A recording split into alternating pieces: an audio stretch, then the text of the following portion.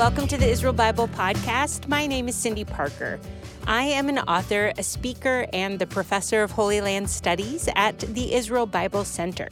I am passionate about reading the Bible in the physical, historical, and cultural context of its day. But what I really like doing is having geeky conversations with people about all kinds of things. In this podcast, I'd like to invite you to join me as I sit down each week with other faculty members of IBC to discover new aspects of the Bible. These are some of my favorite dialogues because as a modern audience reading an ancient text, we know that the Bible does not need to be rewritten, but it needs to be reread. Last week, we dove into hell, Gehenna, and Sheol. So I suppose my mind is somewhat pondering the spiritual realm, which meant that this week I gravitated towards a roundtable talk between Dr. Yeshaya Gruber and Dr. Jack Levison. The talk was called Spirit and Man in Ancient Judaism. Dr. Levison is a Hebrew Bible professor at Southern Methodist University. He is a prolific author and a blogger on topics ranging from U.S. immigration policy to speaking in tongues. This conversation focused primarily on Dr. Levison's book, A Boundless God, The Spirit According to the Old Testament. If we are going to spend this whole conversation talking about Ruach, or spirit, we should start with the question, what is Ruach? Lean in and enjoy the conversation.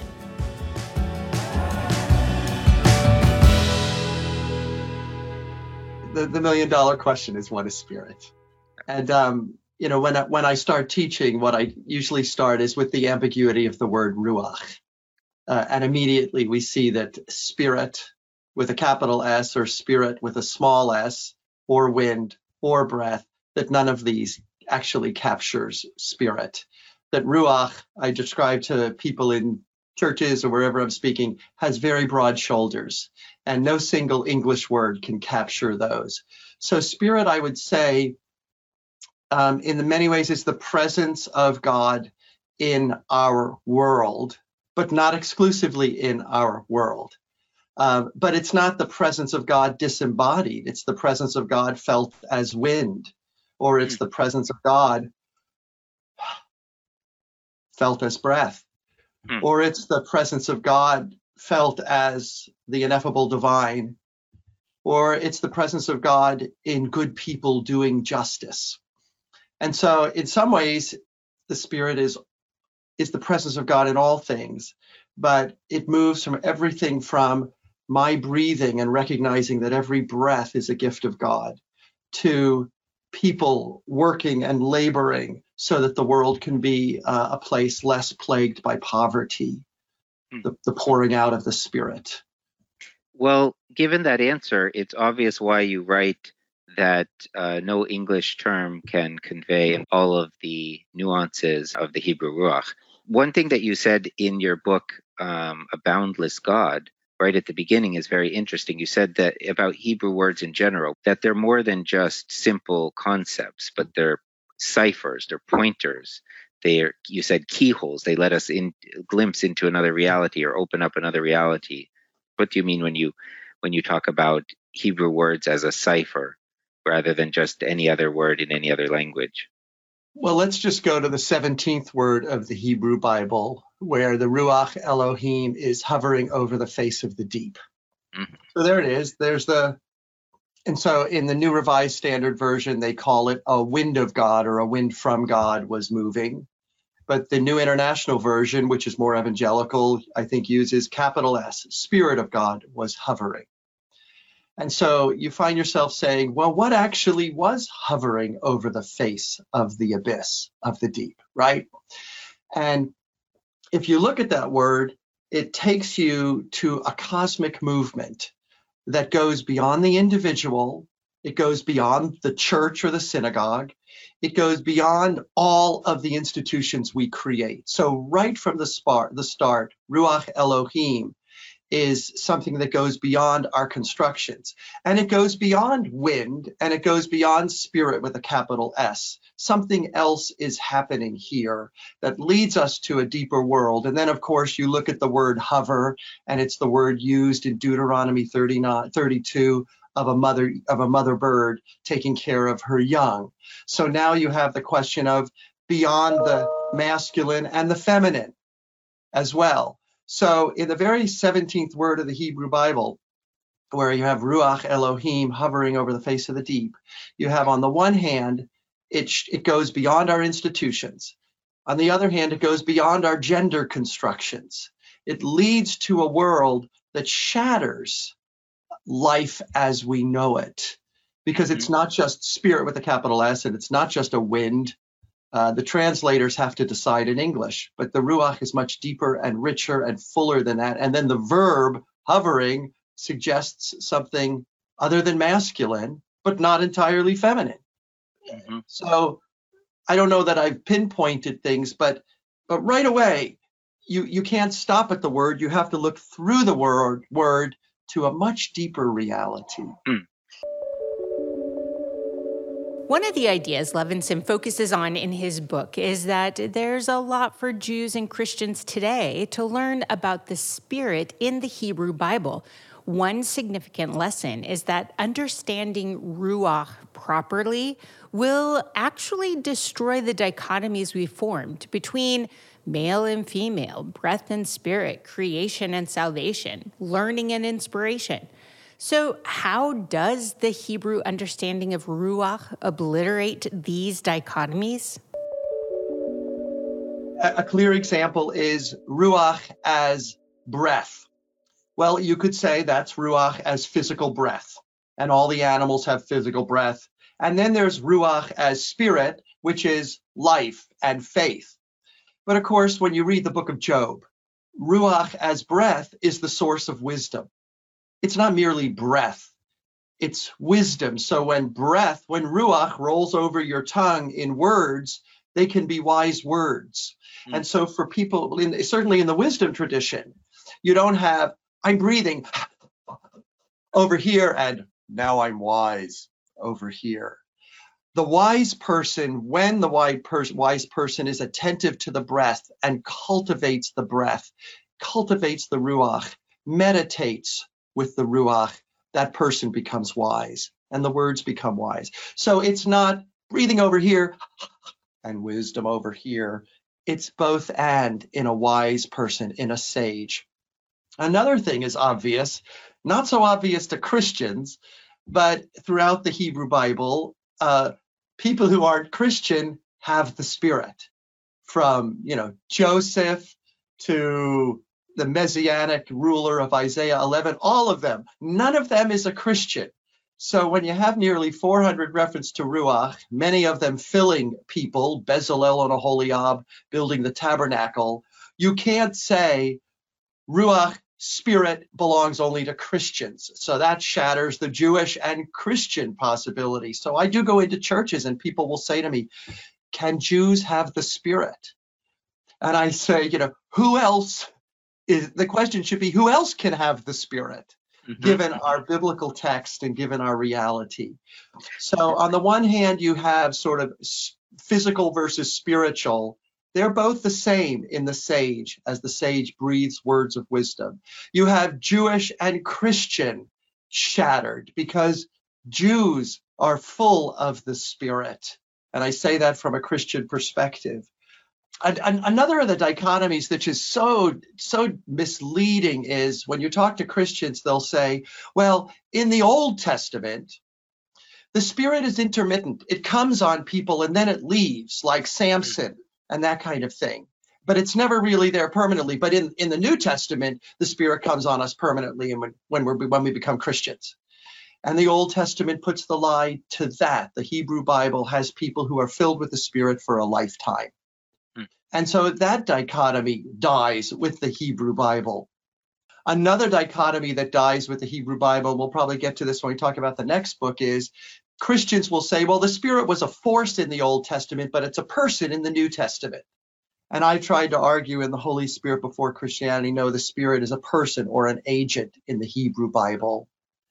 So that's dichotomy. So all of these kind of dichotomies that prop up Christian superiority when it comes to the Holy Spirit, they vanish if you actually start with the First Testament in the Christian Bible. I love this.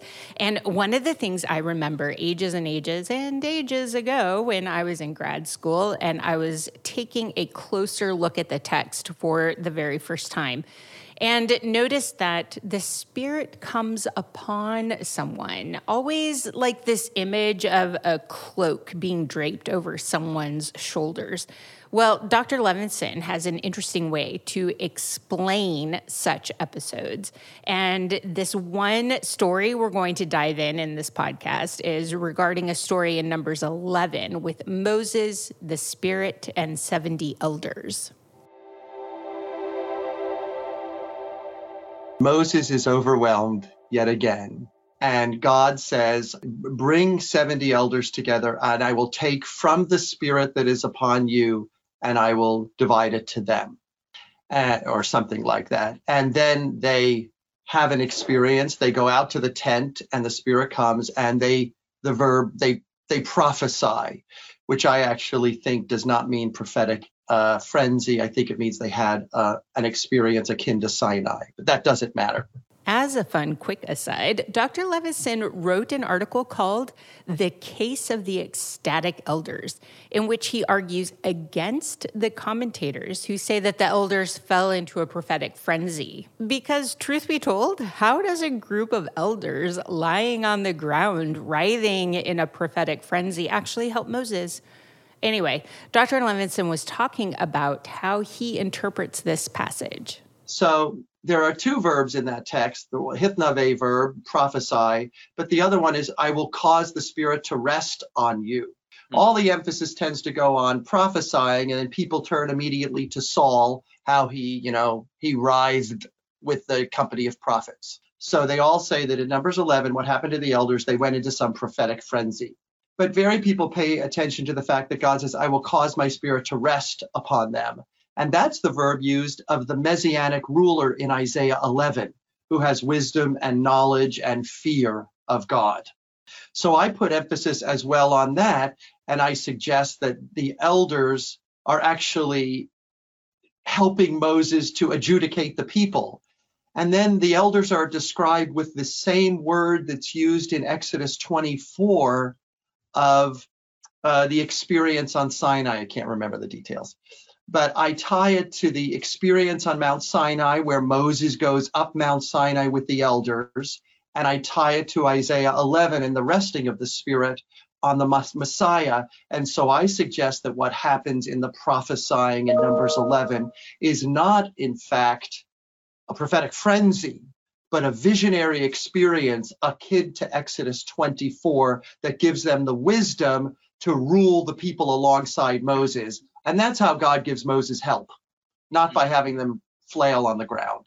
So for me, prophetic has a really strong intellectual, intelligent component. Mm-hmm. What you have is a reference to Ruach on Moses given to the elders, and they prophesy. But it's never entirely clear whose Ruach that is. I guess it's God's Ruach that's been on Moses, giving him the charisma of leadership, but it's not entirely clear. And it's certainly not clear there what prophesying means.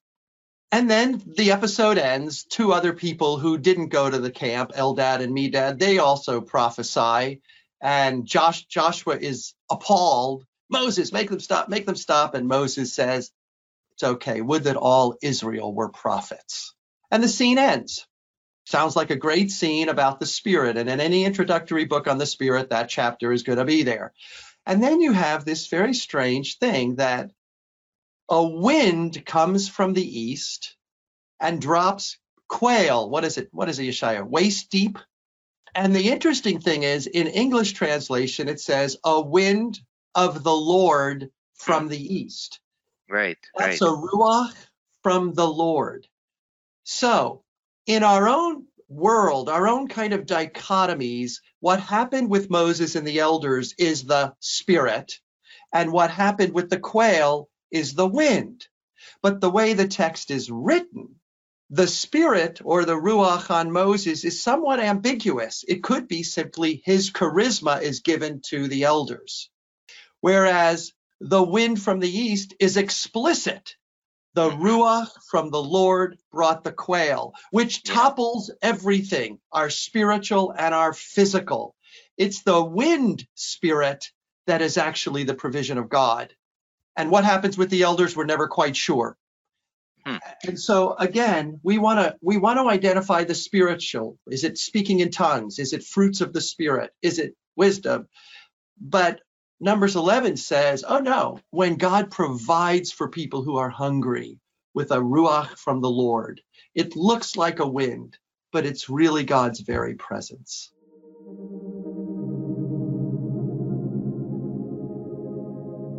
I love it when people point out dichotomies we've taken for granted and ask us to reconsider them. I often puzzle over what it means when the Spirit comes on someone. What does it look like? I know what we think of modern day, but how did people in the ancient world understand the phrase? After all, a prophet was often a spokesperson for the divine. Their role in the ancient world was not one of predicting the future. It was speaking on behalf of someone. So that could be someone human or divine. And of course, this is where I tell you, we're not going to answer all the questions we have here. But I would say it would be worth your time to go listen to the whole roundtable talk with Dr. Levinson, so you can hear more about his scholarship and his books, especially the book we've been talking about mostly on this podcast episode, which is called A Boundless God, The Spirit According to the Old Testament. One more gem, however, before we go. In this conversation, Dr. Levinson talks about his interaction with people when he talks about ruach, or spirit. And he mentions that it would be a grave mistake to identify the presence of the spirit with a lack of conflict. Okay, this needs explaining. Yeah, very often when I do a workshop on the Holy Spirit or something on the Spirit, and I'll ask people, how do you think about the Spirit? And then usually the word will come, a nudge. Or someone might say speaking in tongues, or peace. Paul, in his letter to the Galatians, talks about, patience, kindness, long-suffering, love, that sort of thing as the fruits of the Spirit. So I think, at least in the context I'm often a part of, the Spirit comes to be associated with that very gentle God. It's the gentle third person of the Trinity. And then you actually read your Bible, and especially the Hebrew Bible, but it happens in the New Testament too. The Spirit is not gentle. So in the New Testament, for example, the Spirit descends into Jesus in the Gospel of Mark and then immediately casts him into the wilderness. Ekbalo, the word used of casting out demons or plucking your eye out. Throwing him out. Pushes him right out from the beautiful shores of the Jordan River where he's just heard the divine voice and throws him out into the wilderness. In many ways, that's truer to the Hebrew Bible than to Christian thought about the Spirit. Because in the Hebrew Bible, the Spirit causes people to speak against the status quo, causes people to say things that put them at risk. Just last night, I was giving an introduction to my class, and we were talking about prophecy. So we were going through some of these prophecies, and Isaiah ends up naked, Ezekiel lying on his side, Amos is told to go home, Hosea, loses so much of his life. The Spirit, if the Spirit is there, which I believe the Spirit is, causes people to move away from the traditional and the comfortable into a world that breaks the status quo. So you think of Joel and the outpouring of the Spirit in the book of Joel, where there's, slave women receive the Spirit, not just distinguished elders. Everyone receives the Spirit. Or you think of the Spirit in the book of Zechariah, the Spirit of compassion that comes upon people who have committed an act of political stabbing of some sort, and it brings forgiveness. These are wrenching experiences. And certainly in the Isaiah texts, which is the resting upon texts, or the coming upon texts, the Spirit comes upon judges, the Spirit comes upon people, or Micaiah ben Imlah, who says to the king, if you come back safely, then I'm wrong. These people are at risk. So the Spirit puts people at risk. So to think, oh, if I feel peace, it must be the Holy Spirit, it's just the wrong thing to do. If I feel agitated, it must be the Holy Spirit, I think is sometimes a better one. I've sort of run on and jumped all around the book.